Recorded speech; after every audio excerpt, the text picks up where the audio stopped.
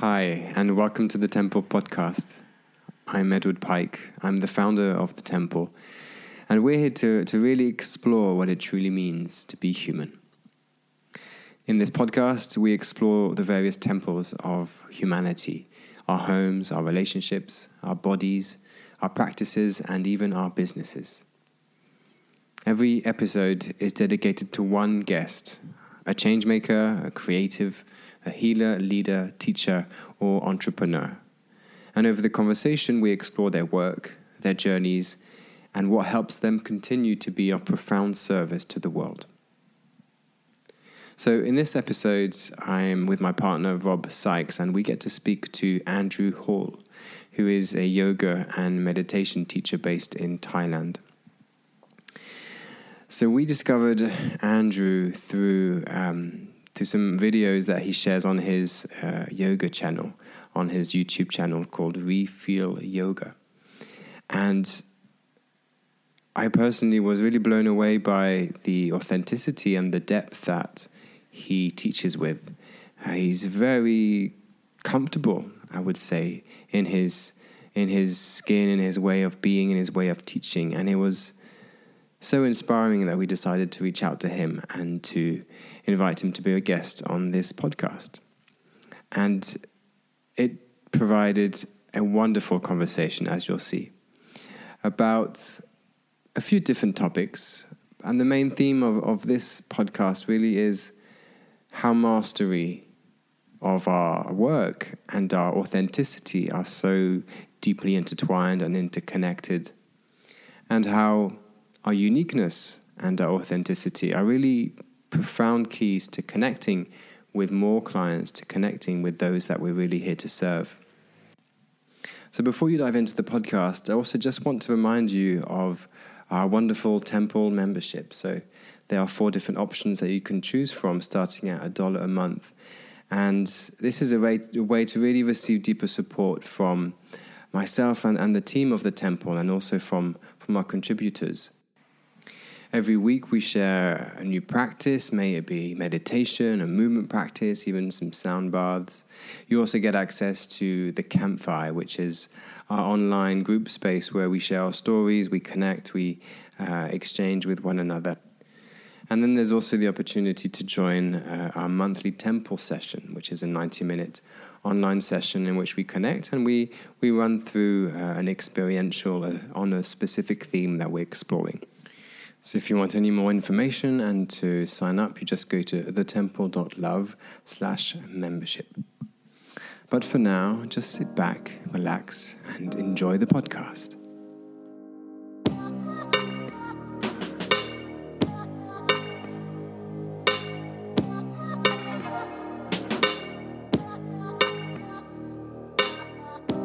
We all want to help one another. Human beings are like that. We want to live by each other's happiness, not by each other's misery.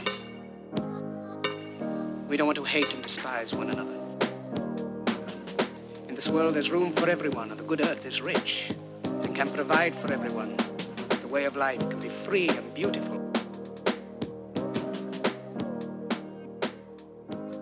Hi, Andrew. Hi, Andrew. Hey, guys. Good to see you. All the way from Thailand. Yeah. Thanks for having me. Yeah, good to see you. Just to frame for the people who are listening, how we met was Rob looking through Kundalini yoga videos online, and we started doing your 10-day challenge, and that's how we kind of connected, and we reached out to you, and here we go. Yeah. Hey, did you finish the challenge now? Yep. Yeah, finished it a couple of. How was it? 2 or 3 days ago. It was amazing. Yeah, we really enjoyed it. Yeah. Good. Yeah, it was a good journey. The biggest impact I feel was a real awakening, or subtle but also quite profound, of I guess the personal power of, like, part of me is a bit ability to kind of to choose or to have direction and to kind of say, to have that a clarity which came through, I think, through the practice. Yeah. Beautiful. Yeah, it's really aiming to build this power and this determination, and also get in touch with that flow of energy. So Yeah, it was a beautiful journey for me too to host this. I know you want to take the conversation in another direction, but I tell you, this experience was very touching for me because this was the first time, my YouTube channel has been growing, but this was the first time when I really felt there was a community building around it. Doing this challenge with people online every day for 10 days and getting their feedback and hearing their stories. And I actually had quite a few people sending me video testimonials. I made a short compilation of them. I don't know if you saw this video, but it was, you should check it out. I really condensed. It was only 3 minutes, but it was so touching to me to hear these people's different stories and different experiences. People were going through fear and anxiety and frustration and anger, and then coming out with bliss and acceptance. And, it was really like, I called it raise your vibration.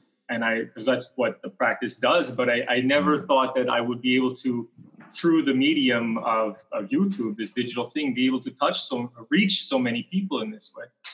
I was overjoyed by the result of this practice. Was that the first time you did something like that online for 10 days? Yeah, it was the first time I did a challenge like this. All my other classes I did some lecture kind of classes introducing different things from yogic philosophy, but most of them were practices. Like you said, I do a lot of Kundalini videos, and that's what's the most well received. And most people that do Kundalini yoga, they do Yogi Bhajan style of Kundalini yoga, maybe don't do this type of practice so much, but it actually is this Uddiyana Bandha, but it actually is a very powerful Kundalini practice. And like you said, really helping you to tap into your power and to lift that energy up. Yeah. Is there something about Kundalini yoga that lends itself to be online, to be taught online, as opposed to other types of yoga? Because like with other forms of yoga, as a teacher, you're kind of probably more going around and adjusting postures and correcting people. But I guess with Kundalini, is that less so? Is it easier just to speak to the camera and let people kind of do the practice or exercises? There is definitely a quality of this that I agree with, because a lot of it is moving and breathing, and it doesn't really matter if you have alignment and you're perfect. So long as you're being present with yourself and aware of your movement and aware of your breath, the action should be safe, So it's not like I need to go around and adjust someone's hips. I'm not this type of teacher anyway. If you come to my class, I let you do the pose how you feel is the pose. I don't really like to move people's bodies unless it's something that I know is unhealthy or unsafe. But no, personally, you know what? This was how I started my journey, was through some videos of Kundalini online. I did some other yoga videos, but there was a couple of Kundalini videos that I did online, and it just got me so into it. It got me motivated. It was really nice. I was a very fiery kind of guy. I'm an Aries astrologically, so I was spending hours on the bike and going to the gym. And when I started doing these really dynamic practices and breathing, I just really enjoyed it. So I think because that's where I started, it's also quite natural for me to give it back in this way. It's working. It's so funny. The one video I have on YouTube, it's kind of the leader of my channel. It's a very simple, it's only a 30-minute video, but it's the first one that I did. And then I reshared this sequence. And I guess because I've practiced it for so many years, I'm so familiar with it. I've had so many people saying, like, this is the best version of this Kriya I found online. Like, you're so clear, you're so this. And it's because I've got 7 years of doing this same practice. Then when I gave it back, it's people got from it what I got from it, I suppose. Because that's something I really got, and I've shared this with you before, I really get from your style of teaching, that it's so accessible, but it does come with so much depth. It comes from that kind of sweet spot of someone who really, you can feel your expertise, you can feel your care, you can feel the wisdom, and it just comes through in a simple way, in a very accessible way, and that's just really exciting as an exploration, like how how did you get to that? Is it something that has come naturally to you, or is it something that's been layered over years? I'm curious to hear more about that. Somehow it was always in my nature to be a teacher, I think. Like if I look back to when I was young and when I was in school, there was this quality of me that was kind of regurgitating information, taking it in, digesting it, and giving it back in an accessible way.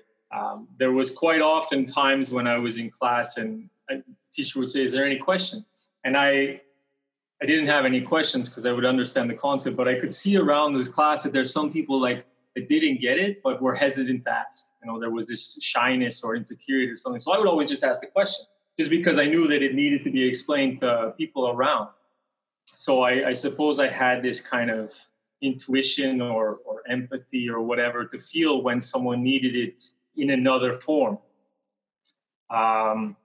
So that's just a natural quality of me anyway, the teaching ability. When it comes to this type of practice, it really took me a long time to get to the point where I'm teaching the way I am now. For a long time, I felt like I was just parroting other teachers. I was just repeating or teaching the same style or doing it the way that it had been taught to me. Yeah. And at this point now, I've had many different teachers and I've found many different resources. And something happened just in the last couple of years where something switched and it's like, no, you know what, I'm going to give it back this way. And I noticed a big thing shifted in my students when that happened, is that I'm no longer trying to teach what I think they want. I'm no longer trying to teach what I heard from them. I'm just teaching from my own experience.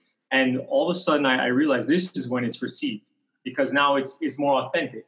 I'm not trying to please someone. I'm not trying to impress someone. I'm just giving what is working for me.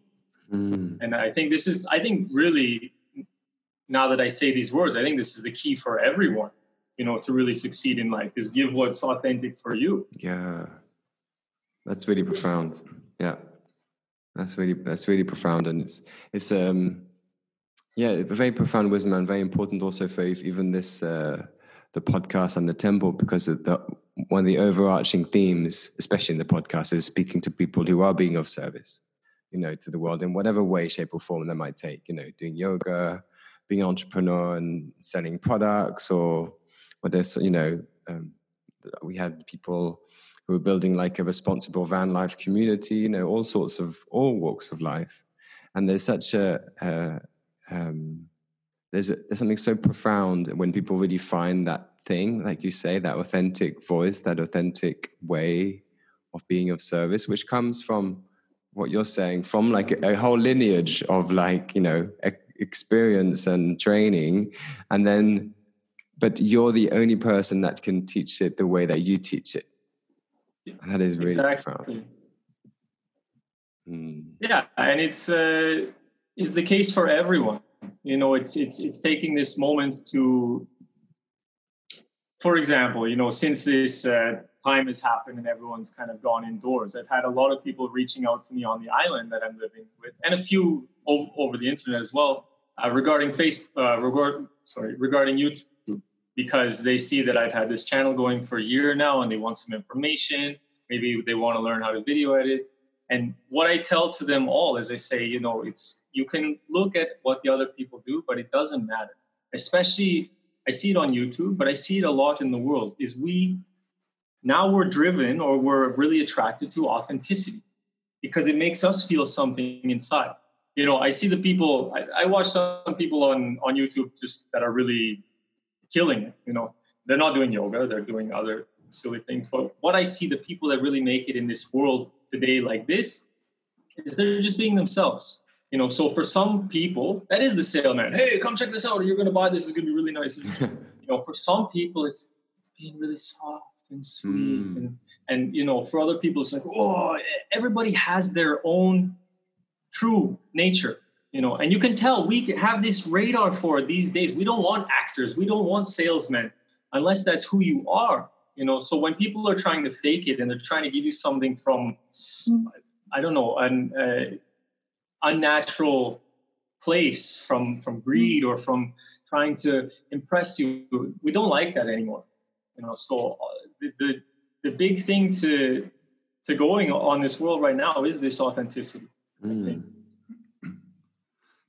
There's also, I guess that comes with the authenticity comes from experience as well, because when you're, say, a newly qualified practitioner, you can sometimes, I'm speaking from my own perspective and my own experience here, as a newly qualified practitioner, you do quite often regurgitate what you've been taught in the way it's been taught to you. And there's a kind of confidence thing that, even when you're kind of newly qualified, there's that kind of inner voice sometimes that's kind of like, I'm faking it. I'm not kind of, I've got this certification, I've got a qualification, but I've only just started. Therefore, so I think that whole thing about being authentic comes with experience. When you grow into yourself and when you grow into your own call, when your confidence arises with what it is that you're teaching, you're able to the authenticity shines through over time. 100%. I agree 100%. And of course, when we're learning something new or we're developing, like I said, up until just maybe 2-3 years ago, I had this. I felt like I was just repeating, just mimicking. But there's a certain gestation period where we take all this information in and we work through it, and some of it resonates with us and we keep it, and some of it doesn't. But for a while, you're just like, it's not me talking. This guy and this guy and this guy and this guy. It's all these different voices, and they're coming through with my tones, but they're not mine. But at a certain point, what really sticks is that which is really experienced through me, and I've made it my own. And you, I'm sure with your system, you make it your own, and then it becomes, and people feel that. People feel that difference. That's what this mastery is, accomplishment.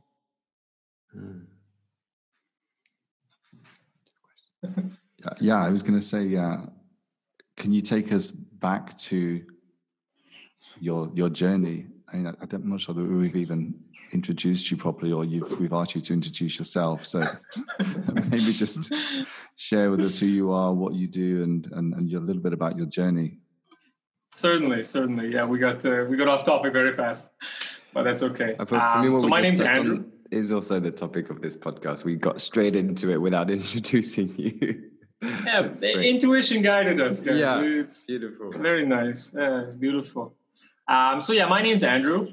Andrew Hall. I'm from Canada, originally from a small town in British Columbia, a little mountain town. So I'm a small mountain town kind of boy. I'm 31 years old. These are the things that I don't say very often, because when we get going to the yogic stuff, it doesn't mean anything. But so that's where I come from, and that's my age. Right now, I'm a yoga teacher. I guess that's the best title for me. There's all these different titles. I'm not a guru. I'm not an enlightened being trying to tell you how to live your life. I'm just someone who enjoys yoga and wants to share it with people. I'm someone who's found it as a profound tool for making my experience in this life better. It doesn't mean it's always great, but it's working for me. I also can't say it's the only way. I say for me. So I've been teaching yoga for about 7 years now, maybe 8. I get all confused with years sometimes. But I started with yoga because I know you guys asked me this last time, and it's funny to say. My first introduction to yoga was on the Nintendo Wii Fit. There's a video game that one of my girlfriends had, where it was kind of a sports game. Anyway, it had this balance board that you would stand on, or you would jump on, or you would do all push-ups on, whatever. And there was one level in this game that was yoga.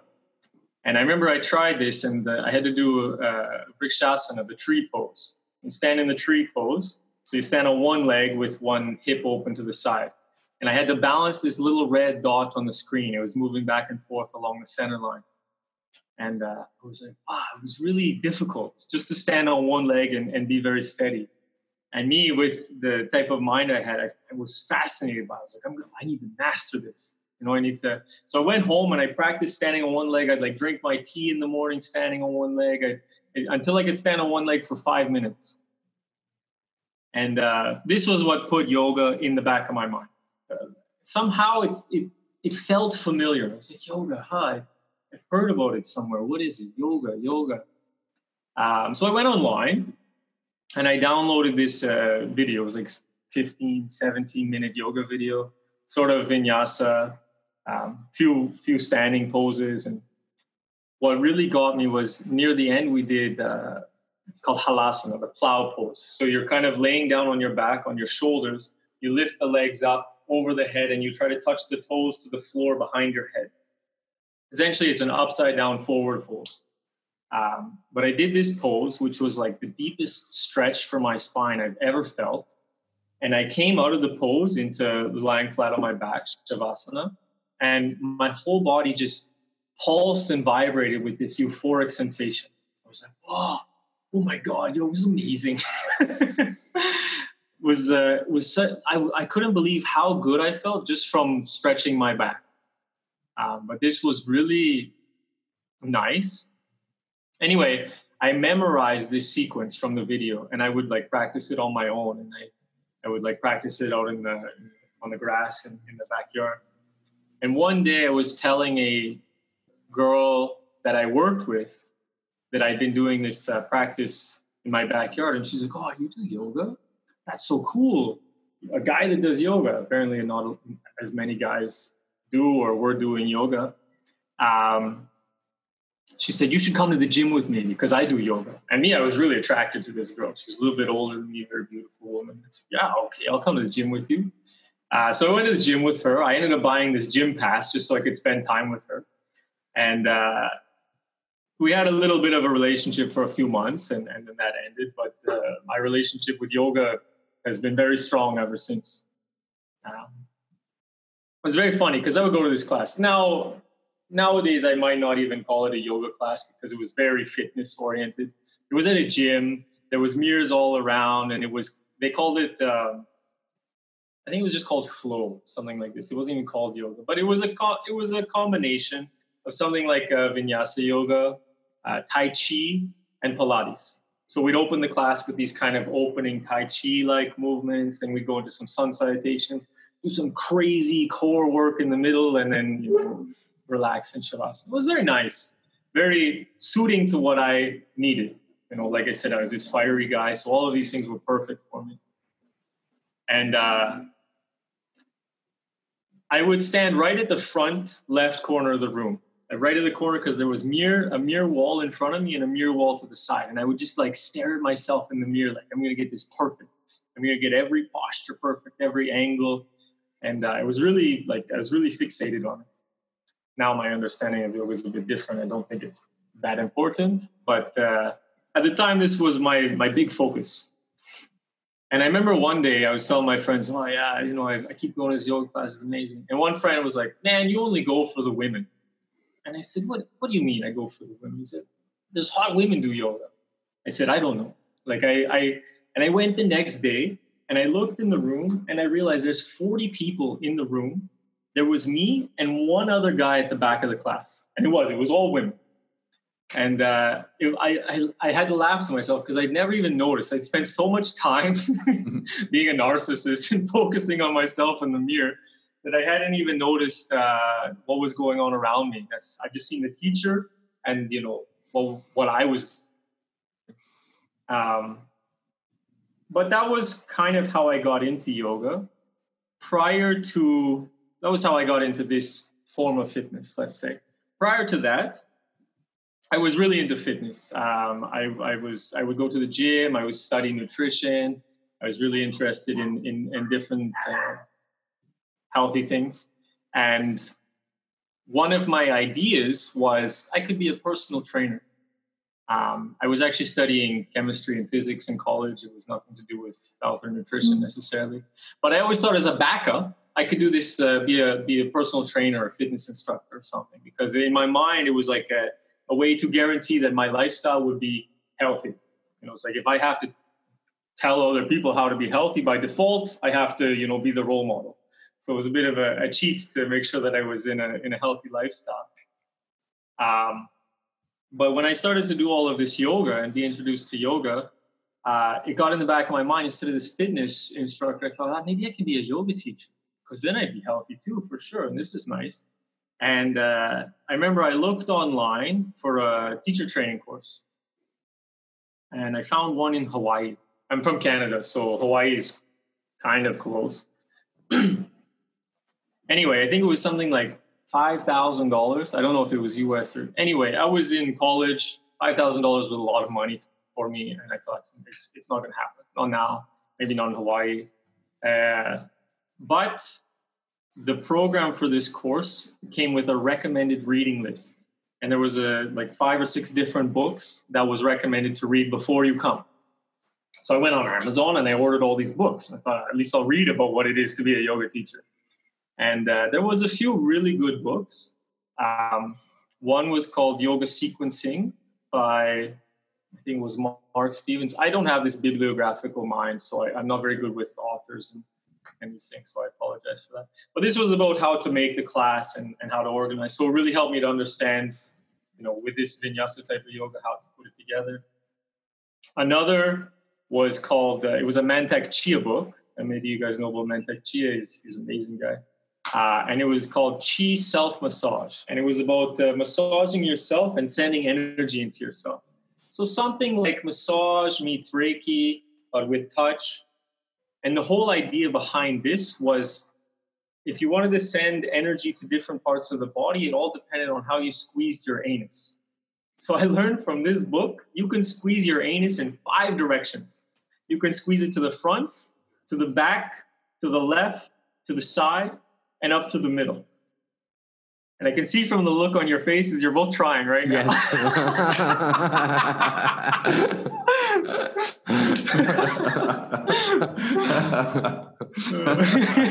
Both like, yeah. You can. Yeah, you can. The eyes follow.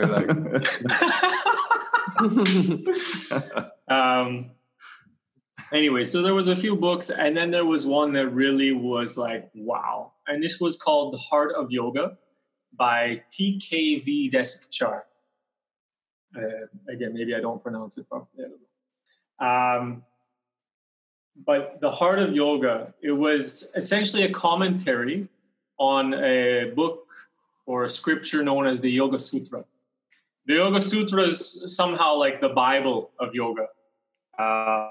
It was a compilation of different yogic teachings put together in a very clear and understandable way.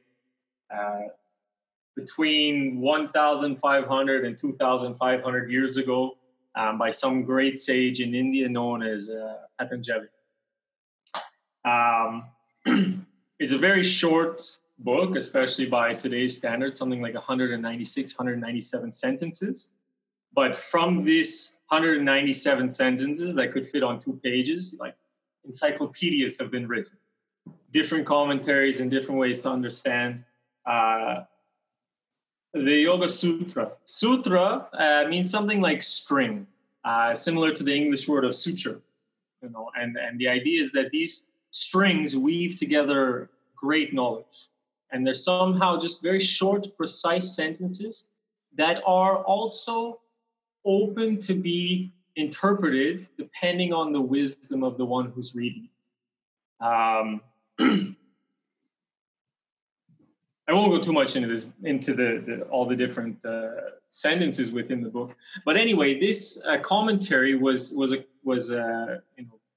making clear some of the wisdom that was in this Yoga Sutra.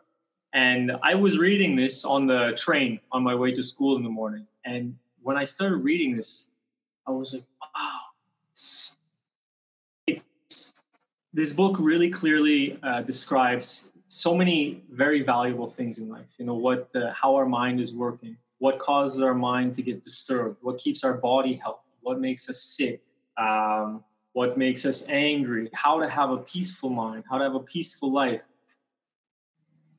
And me, I got so passionate. I've been going to school for so many years, filling my brain with with numbers and calculations and formulas and words and grammar and this and that and so much information that really was not benefiting me at all to enjoy my life. And so clearly, 2,000 years ago, it was put into a book of 190 some sentences. You know, and I was really like, why we don't learn this stuff in school?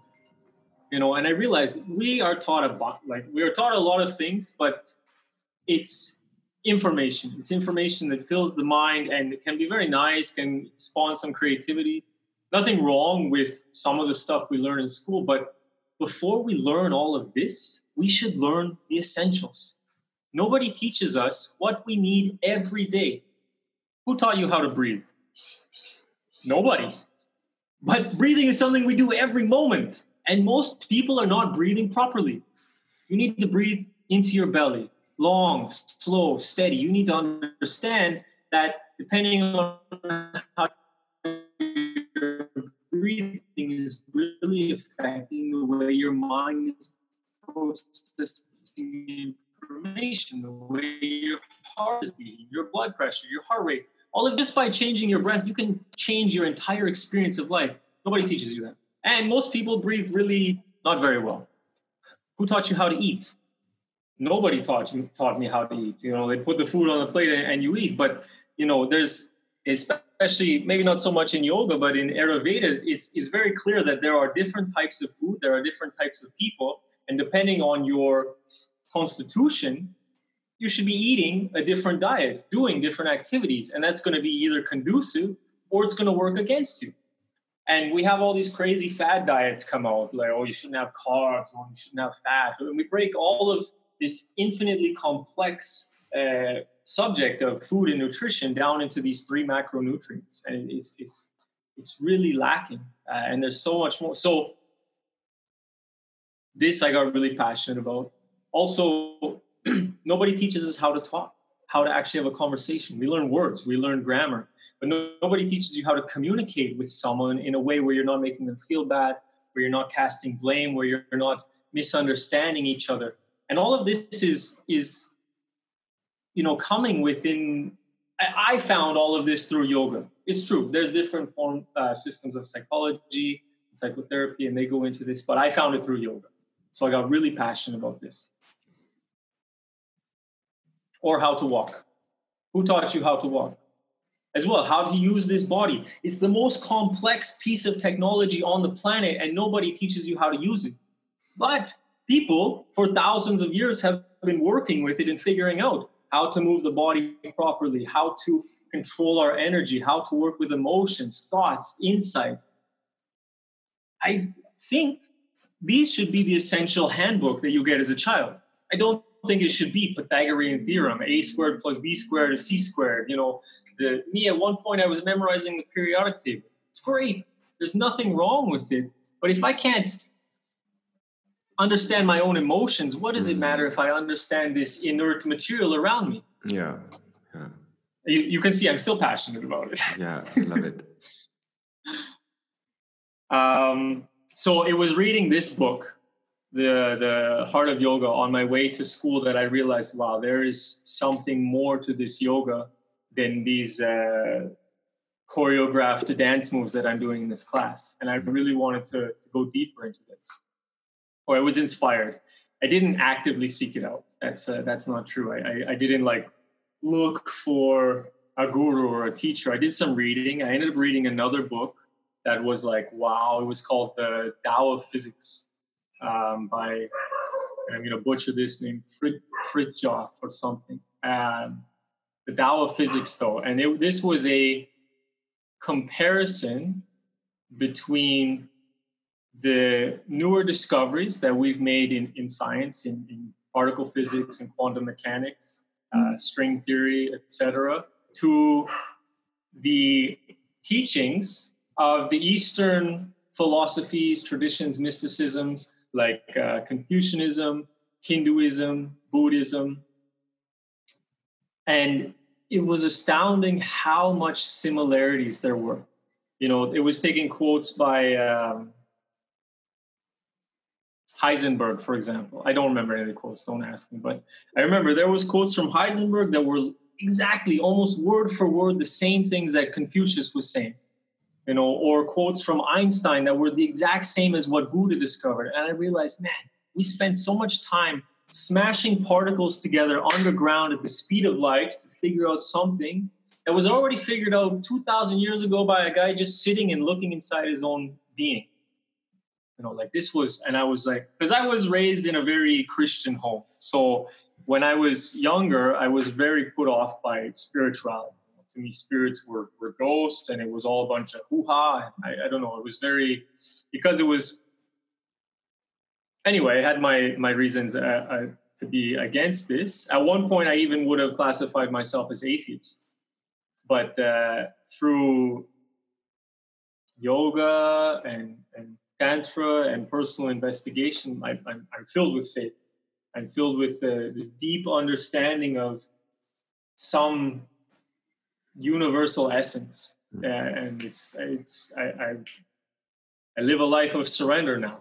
I really do. I'm like this kind of. It's amazing how much has changed my life in this aspect. I've gone off topic. So yes, so I read this book, and then I went on with my life at the Tao of Physics, coming back. Also, while I was going to school in college, I was introduced to The Secret. Someone actually it was the same girl that introduced me to yoga. She kept talking about The Secret. She's like, I met you because of The Secret. And I didn't know what she meant. It was just all like things. But I remember after we broke up, I got this book. Someone gave it to me, completely random. I was at a friend's house. He was on his table. I was like, oh, what's this? And he's like, take it. And it was The Secret book. So I saw the book before the movie, found out later they're actually exactly the same. But The Secret was a really popular book 2 years ago, and it's based on the law of attraction, saying that kind of we have the power within us to attract that which we focus on. And somehow, I mean, it's so obvious, and we've been taught it our whole lives, ever since I was a little kid. Hey, you can do anything you focus your mind on. Just set your mind to it, and you can do it. And it's just like, oh yeah, okay, you have to say that because you're a teacher. But no, it's true. Really, anything you want to achieve in this life, if you focus and you dedicate and you believe and you put some effort in, it can happen. Really, we are gods. We have the potential to create and manipulate and manifest whatever we want with this gift we've been given. So I was reading this book and I was really inspired, and I really I got into a full power. The idea was, keep your mind focused on something and also stay positive, because positive vibration is more powerful than a low vibration. It's a more high vibration. So there was a part of practice, which was now I understand it as an awareness practice. I didn't do any meditation back then. To me, yoga was just this exercise kind of thing. But this somehow became an awareness practice, because the idea was, as long as I stay in a positive mood, I can attract things to me. So the awareness was, notice when the mind starts plummeting. You notice when the emotions start coming down, and do something to lift yourself back up. So me, I had a few things that I would use whenever I started to kind of go down.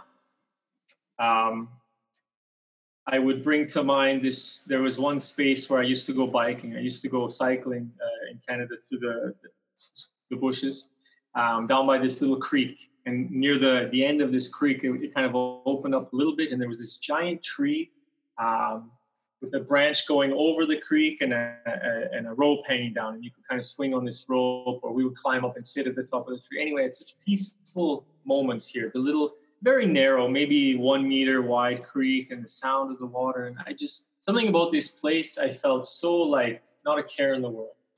So if I noticed I was slipping, I would go back to this place. I would just picture my bike ride and ending up here. I had 2 songs also that were really helpful. The book called them Secret Shifters. Shift yourself into this high vibration. One of the songs was What a Wonderful World. I see trees of green, red roses too. I see them bloom from me and you. I'm not a singer, But this really going into the words of this song, and really feeling what was trying to be conveyed from this song really brought me like, wow, this life is wonderful. There is amazement, even if I feel shitty, even if I'm angry, even if I'm crying. All of these are signs that I'm alive, that I'm vibrating, that I'm still partaking in this gift, and it's wonderful. So this song would remind me of that. And there was one other song, was the fairy tales can come true. It can happen to you if you're young at heart. And going into this as well, I was like, yeah, you know what? As long as I just stay joyful and appreciative. And it's not just understanding it, I experienced it. I would use this practice to enhance my life somehow. And also, I had this amazing understanding in the back of my mind that even if it's all bullshit, sorry, is that inappropriate for the podcast? No. Okay. So, even if it's all bullshit, I'm still working to make myself happy. So even if it's not manifesting my dreams, I'm still enjoying this moment more. So it's a win-win. Even if the system is not magic, I'm still happy. But I worked with it and I played with it, and I really noticed coincidences. And there's a saying, this is how God speaks to you, is through coincidences. And I really felt this. And there was one big moment, I think maybe I told you guys last time we spoke, but where it was really like affirmed. Wow, boom, I believe this. I was moving. I was going out of town I was going out of town to live with my cousin.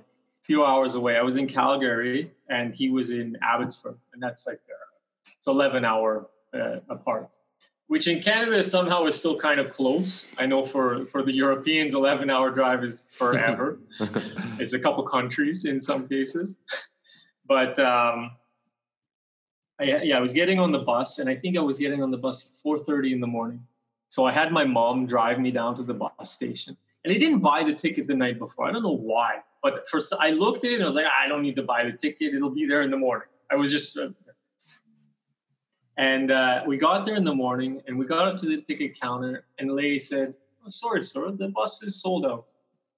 And I was, no, when's the next bus? It was something like 10 or 11. So like 4 or 5 hours later. So that means my mom's going to drive me home, wait at home and drive me back. I was like, no, that's a headache. I feel so bad because it's not close. Calgary is a big city too. So it's almost an hour to drive across the city for this. So I felt like, man, but I was like, no, the secret. I was like, so I asked, I was like, is there any other option? She's like, well, you can just wait until the bus is about to leave and see, maybe someone doesn't show up and then you can take their seat. So I looked at my mom. I said, don't worry, Mom, I'm getting on that bus. And she's like, it means I got to sit here for half an hour with you. So she stayed there, and she kind of festered in her discomfort of being up at 4:30 in the morning. And me, I sat there with the biggest smile on my face, like it's Christmas, And I was like, I'm getting on that bus. I was like, and I was picturing it. I'm picturing myself sitting on the bus, smiling and looking out the window. And I was like, I just kept saying in my head, one seat. There's going to be one seat. Smile on my face, one seat. I know it's happening. This is the secret of the secret, is that you actually have to know it. Whenever you know something, it happens. It's like, that's like the law. And you know it for sure because you've had this intuition. You're like, I know it's not going to work out. And it doesn't. So if you really know it. So I sat there, I'm one seat. And then it got time that the bus was loading, and there was 2 lines. One line was for the VIP. I guess they paid more, I don't know. And then one line was the regular. It was just, anyway, it was all the same seats. I don't know why there was 2 lines.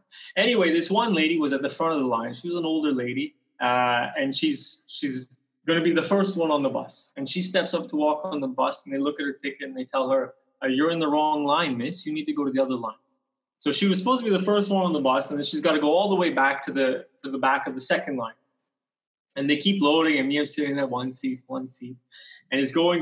And, the heart starts beating a little bit because it's getting close. One seat.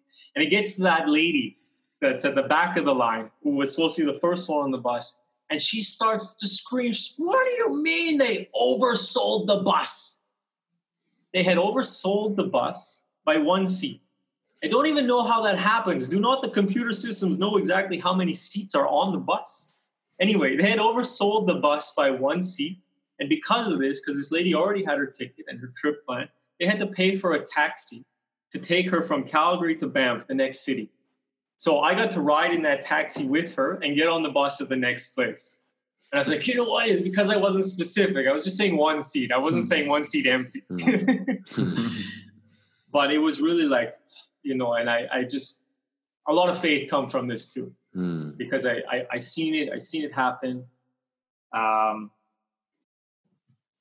And how do you combine the two? How have you brought these two together, the yoga practice and this understanding of, for example, the secret and the powers of creation? How has that worked together in you?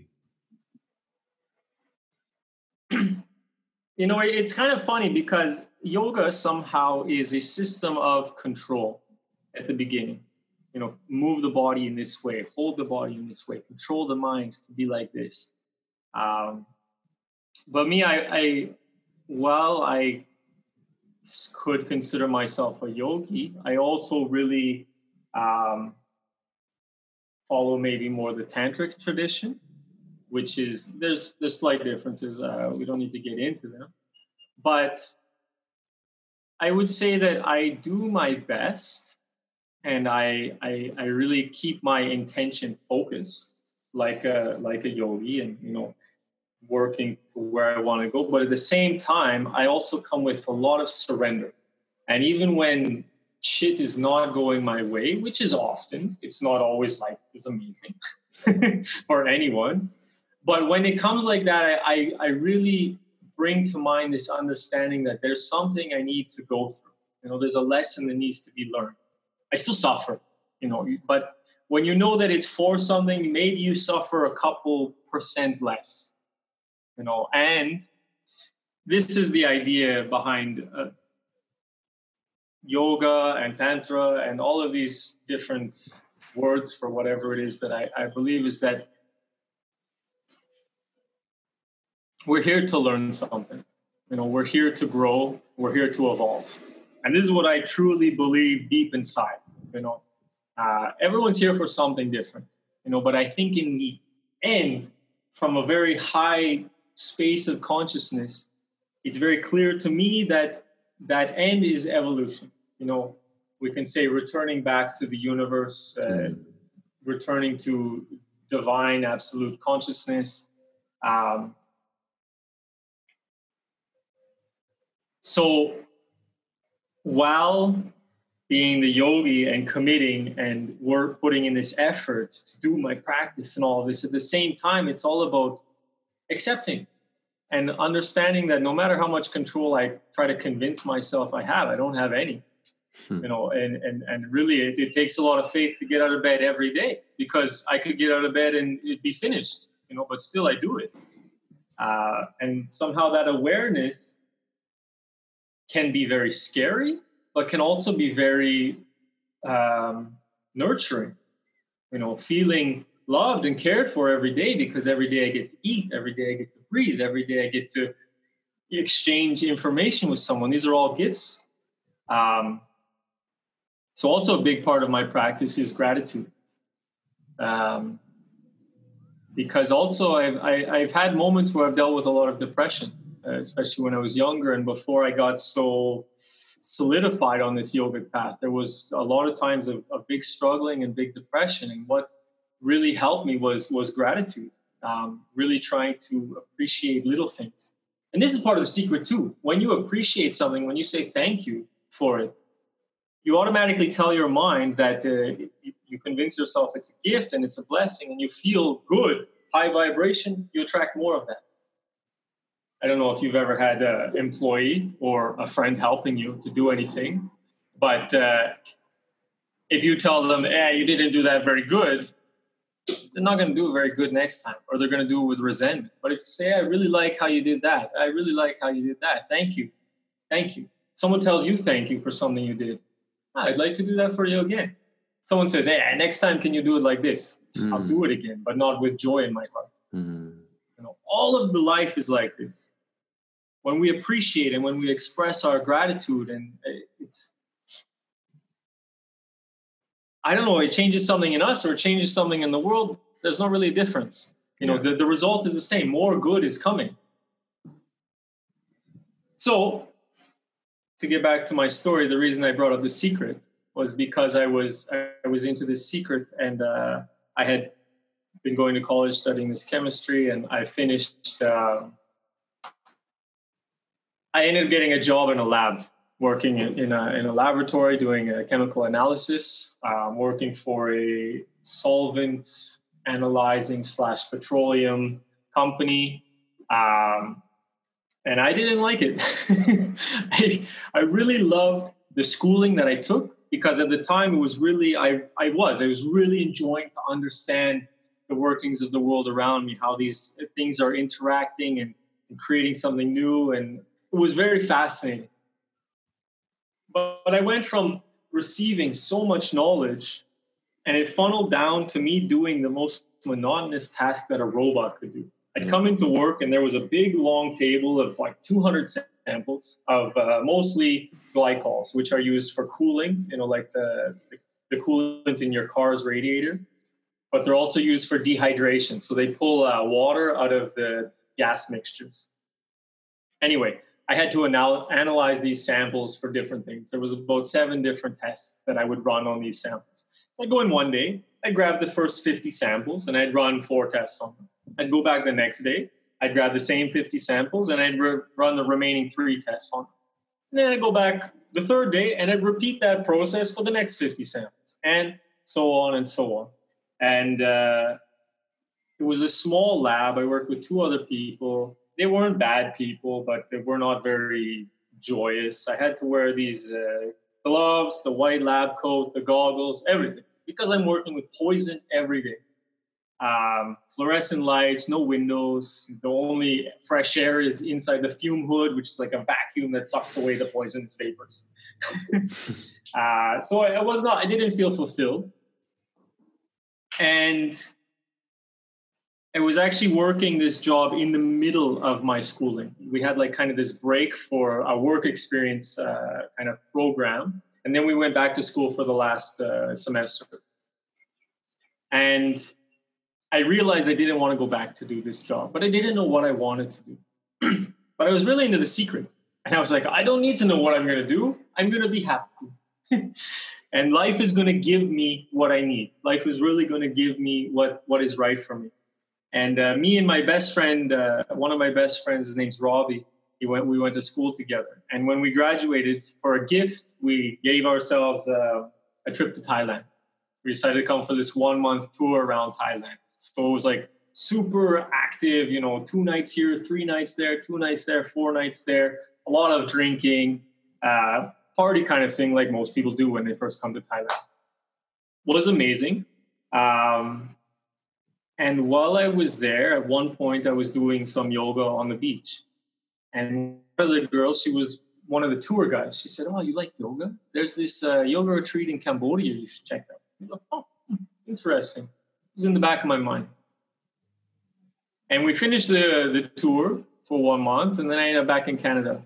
And I'd come from 1 month in Thailand, like 30-plus weather, sunshine, beaches, parties, with the same 20-some people every day that I really grew to love. It was like the most stimulating, adventurous time of my life. And I went from that amount of fun and stimulation to living in my grandmother's basement in Canada, 12 degrees and raining. And I was very depressed. I'd been living with my grandmother while I went to college. It was a very good symbiotic relationship. I helped her out with household stuff. She housed me and fed me, and I got to go to college affordable. But it was time to move out because I was done college. And rent in Calgary is not very cheap. And I got online because I was depressed. And I thought it popped up, this yoga retreat in Cambodia. I didn't even know what Cambodia was. I didn't even know what Thailand was. Before I went to Thailand, I thought it was going to be like desert and like tiki huts or something. I was so ignorant that I had no idea what it was going. And I got there, I was like, wow, Thailand is tropical. You know, in Canada, we don't learn much about the rest of the world, or at least I didn't. So I had no idea what Cambodia was going to be like. But I looked online, and they had this program at the time where if you stayed 2 months at this yoga retreat, you could stay longer in some sort of volunteer program for free. So I worked it out. I could stay there for 6 months for cheaper than it would cost me 1 month rent in Canada. I'm going to Cambodia. So I booked in with them. I contacted them, and I bought my plane ticket. And a couple months later, I flew to Cambodia. And I planned to go for 6 months and come home. But my friends were like, are you going to come back? And I made a joke. I was like, longest I'll stay is 2 years. And they were like, oof, you know, it was kind of very ridiculous at the time. It's been over 7 years now. But anyway, I went there, and I was so blessed to the 2 teachers that were running this yoga retreat, or that were the main teachers. They weren't running it, but were amazing. And I still consider them my teachers. Was this Israeli couple, and they were able to give me the yoga that I was looking for. The type of yoga that I had read about in this Heart of Yoga, and they brought it all to me. There's so many different streams of yoga. There's what most people do is called Hatha Yoga. Hatha Yoga is the yoga of the body, balancing the yin and yang energies. But there's other yoga. Bhakti Yoga is the yoga of devotion. You know, doing things out of worship, which somehow is a little bit what the secret is. You know, really doing this for love, and not exactly, but. There's Jnana Yoga, which is the yoga of knowledge and questioning and trying to understand things around us. And they gave me one practice from Jnana Yoga that shattered my reality completely. It was everything together. I did a lot. All of a sudden I went from, you know, Canada to completely sober, committed to this yoga retreat. And was very intense. And I had a lot of things shift and a lot of realizations. You know, a lot of us, or I speak just for myself, I was so caught up in my life and the way it was going, or the way it had been laid out for me, that I never was even able to step back and look at some things. I realized I had lots of pain inside.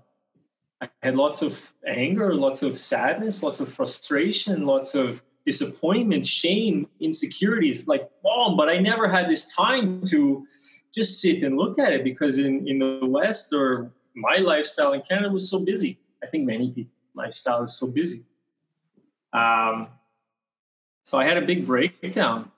And one of the practices that they gave me was a practice that I would say is coming from Jnana Yoga. And it was just asking this very simple question. Who am I? Who am I? And I took this up as a practice. And my teacher said, you know, you just ask it. You don't have to look for an answer. You know, but of course. And I realized that when I first asked this, and I know from teaching many people, it's very similar. We usually start very, like I started this interview. You said, who are you? And I said, I'm Andrew. I'm 31. I'm from Canada. It doesn't mean nothing. It doesn't mean a single thing about who I am as a person, as a being. Because I'm sure you've met another Andrew in your life. Probably even in Greece, where you guys are now, there's someone down the road named Andrew. You know, now I'm 31. At the time, I was 23. You know, so it doesn't mean anything. But this is very, you know. And then you keep asking. I keep asking, who am I? Who am I? Okay, you know, I'm a son. I'm a brother. But I wasn't always a brother, because my sister's younger than me. I won't always be a son, because probably I will outlive my mother if the situation goes as it normally does statistically. Doesn't mean I won't still be her baby boy, but you get my understanding. Yeah. we can start to identify ourselves with some maybe accomplishments. I studied chemistry. I'm a yoga teacher.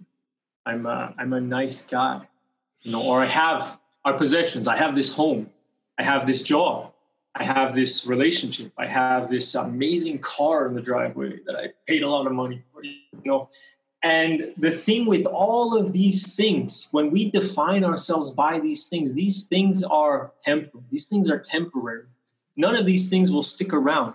Your age is going to change every second. Your age is changing. Maybe now there's this biological hacking and another topic. Your relationships are constantly changing. How many people go through a breakup or a divorce or a loss and they're shattered because they're so identified with the relationship. Yeah. All your possessions are temporary. Your house can burn down. Your car can get stolen. Your body. How many of us identify ourselves with our body?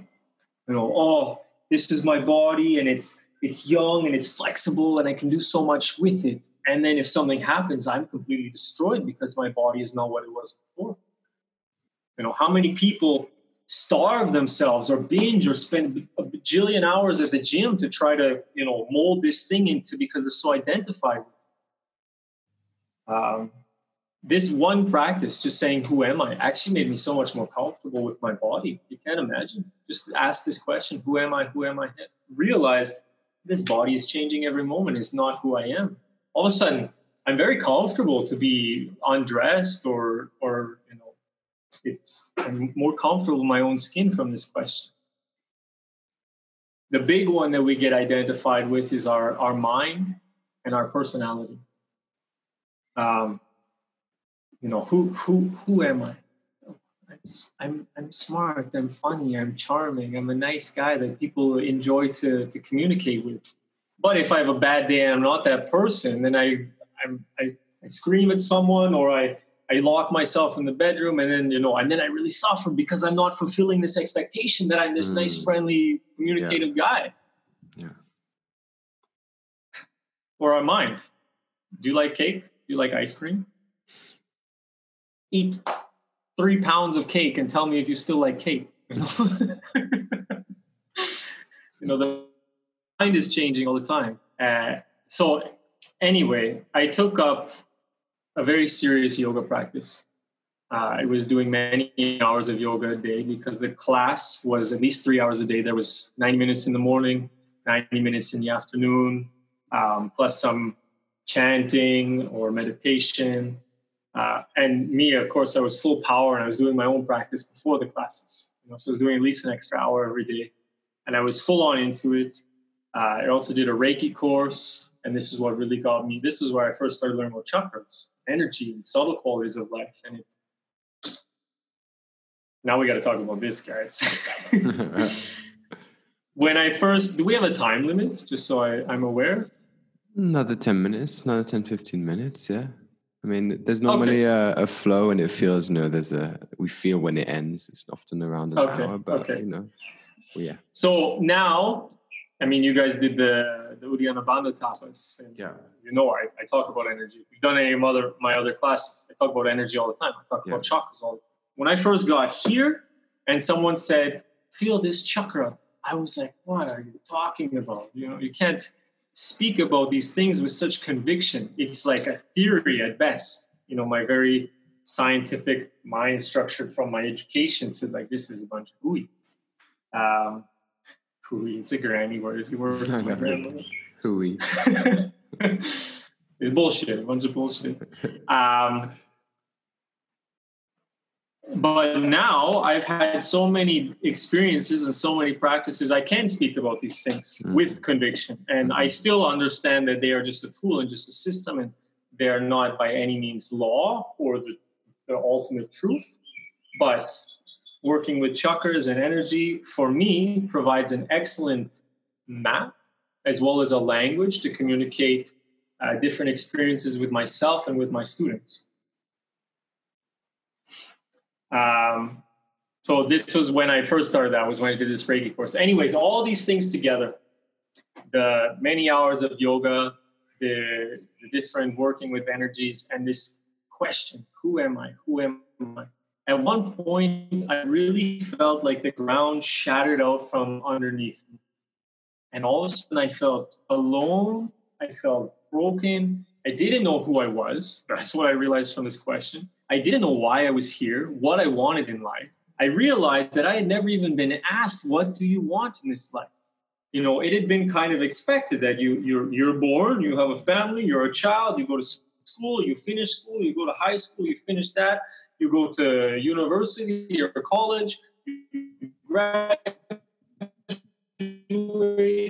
maybe you do some more school, you get the job. That's where I was headed. But I was never given the opportunity to step back and say, is that what I want? Yeah. Or does that actually resonate with me? And because of this, I felt so, going back there even, I feel like shivers and goosebumps through my body, because I had no idea who I was or what I wanted. And it was really, I was crumbled, and I was vulnerable, and I was scared, and I was angry. But from that experience, and it wasn't the only one, unfortunately, I've gone through this a couple times, but from that complete unearthing experience, there was this moment, this opportunity to kind of reconstruct myself. And this is what I understand now as a spiritual awakening. This realization you don't know who you are. Yeah.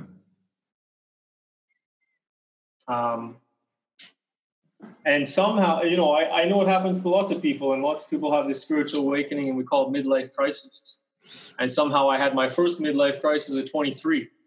And it was very painful, and I'm so grateful, so thankful, because it brought me to this point now where I still don't know who I am, but I know that I don't know who I am. And somehow that's comforting, because I can recreate myself every day. Or I can walk into this world knowing that other people don't know who they are. Yeah. And that can bring compassion and understanding. And I think that's what also can help me as a teacher. Yeah. Is this understanding linked to, or this awareness that you don't know who you are? Is all of this, or how is it linked to the name you have for your channel, Refeel? I just sense that there's a connection there. No, actually, it's this was my wife's name. She came up with it before we were together. Actually, my first name was Renew. I was calling it Renew Yoga, and my name's Andrew, so the slogan was Renew with Drew. But it was very interesting that when we came together, hers was Refeel, and I like it. They're both saying something to a similar thing. Yeah, exactly. Is that we need to relearn. We need to rebuild and refeel into ourselves. I love the refeel now, especially because a lot of what I'm doing with, especially lately, is not starting here and thinking about it. Because I really realize we can think about things forever, but they don't really make much change. Yeah. So if we go into the emotions, we're getting deeper.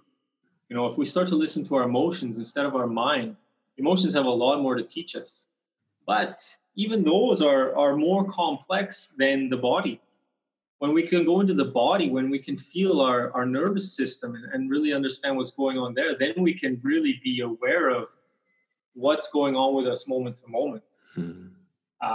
So this is a lot what I'm focusing on now outside of yoga is working with going from very complex to trying to go more subtle and more gross. And if you do any of my classes, I teach the class in the opposite way. We'll do a pose, and I'll come out and I'll say, okay, now feel the body. Feel any changes in the legs and the arms. And then I'll say, okay, now feel the energy. Yeah. Feel the vibrations and the tingles. And then notice if any emotions are coming. Maybe there's sadness. Maybe it's very subtle. Maybe it's just a little like, but whatever's there. And then maybe there's some thoughts coming from there.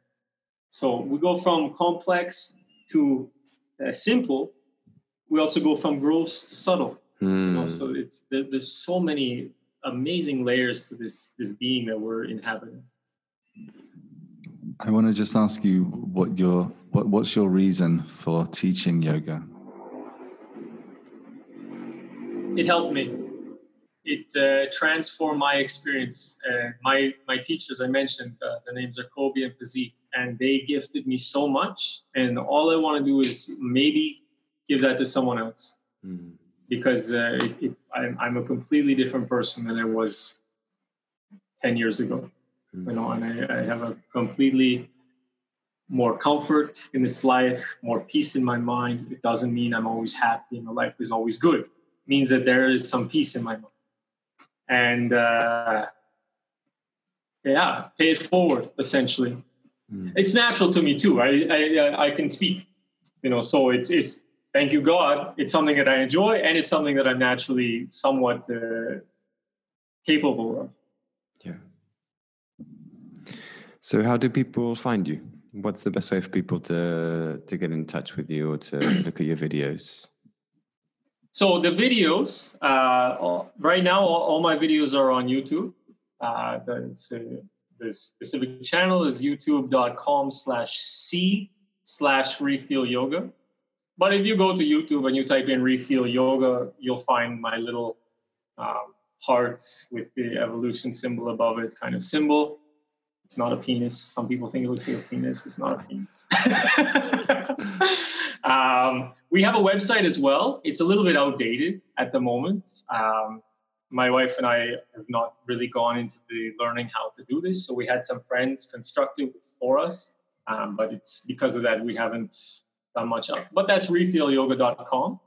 And this is where you can find information about the workshops that we offer, different travel workshops, smaller workshops, bigger retreats, this kind of thing.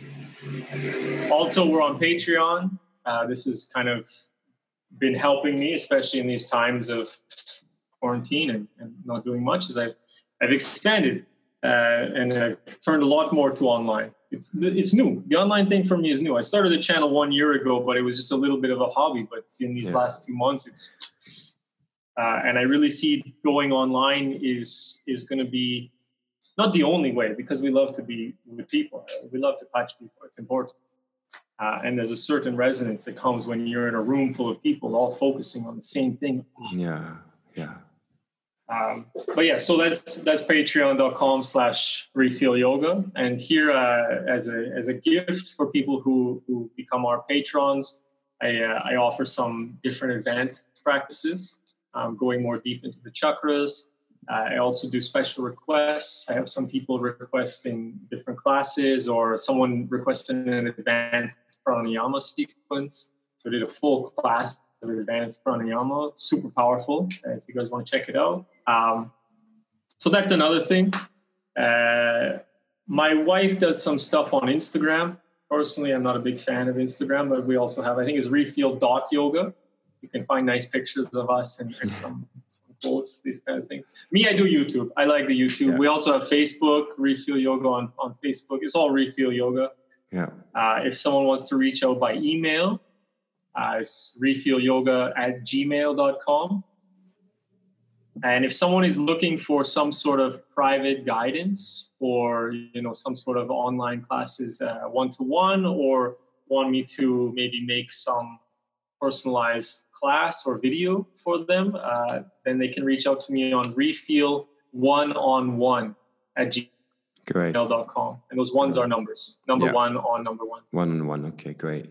And we'll make sure that also the link to the 10-day challenge, all of these links, and also the link to the 10-day challenge is somewhere around the video and the podcast, the podcast, so people can access that.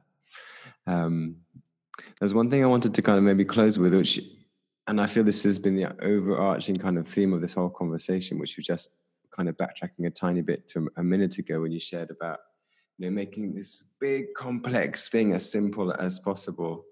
And that's what we started with, and it's something really nice to end with, I feel. And that's something that in these podcasts, of course, as the top level of we're speaking about you and your work, but there's always like this underarching theme that emerges.